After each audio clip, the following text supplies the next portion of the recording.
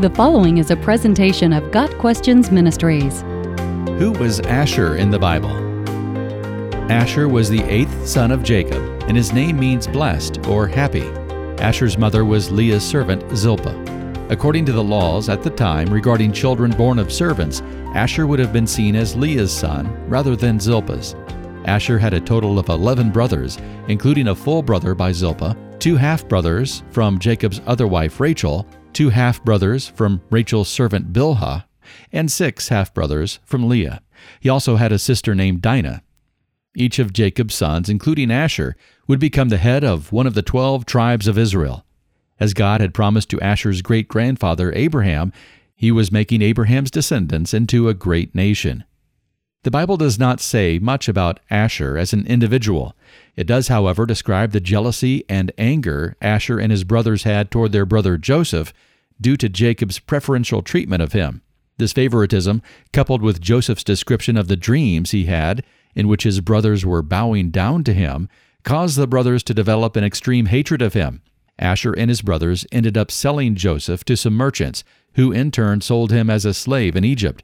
Joseph served there for several years, but God raised him to second in command of all Egypt. As Joseph had interpreted a dream had by the king that warned of 7 years of plenty, followed by 7 years of great famine, Pharaoh put Joseph in charge of collecting food during the 7 good years and storing it for the 7 bad years. When the famine began, Joseph's brothers came to buy food from Egypt, eventually discovering that the man they were dealing with was their brother.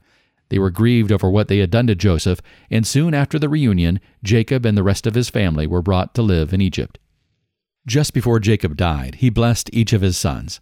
The blessing for Asher was as follows: Asher's food will be rich. He will provide delicacies fit for a king. Genesis 49, verse 20. In essence, Jacob was blessing Asher and his descendants with the promise that they would gain good food and riches. Later, Moses also blessed Asher's descendants. Most blessed of sons is Asher. Let him be favored by his brothers, and let him bathe his feet in oil. The bolts of your gates will be iron and bronze, and your strength will equal your days. Deuteronomy 33, verses 24 and 25. Genesis 46, verse 17 notes that Asher had 4 sons, Imnah, Ishvah, Ishvi, and Beriah, and 1 daughter named Sarah. His tribe would eventually grow into 6 clans, and after the exodus from Egypt, was quite large. The Bible says that at one point during the Israelites' journey to Canaan, Asher's tribe had 41,500 fighting men. Asher's tribe inherited land in Canaan along the coast, from the city of Sidon in the north to Mount Carmel in the south. True to the blessings that Asher had received, the tribe possessed territory containing some of the richest soil in all of Canaan. Asher produced much grain, wine, oil, and minerals. Asher's descendants endured, as God had promised Abraham, and his tribe is mentioned often throughout the Bible. One of Asher's descendants, a prophetess named Anna, was blessed to meet the baby Jesus just days after his birth.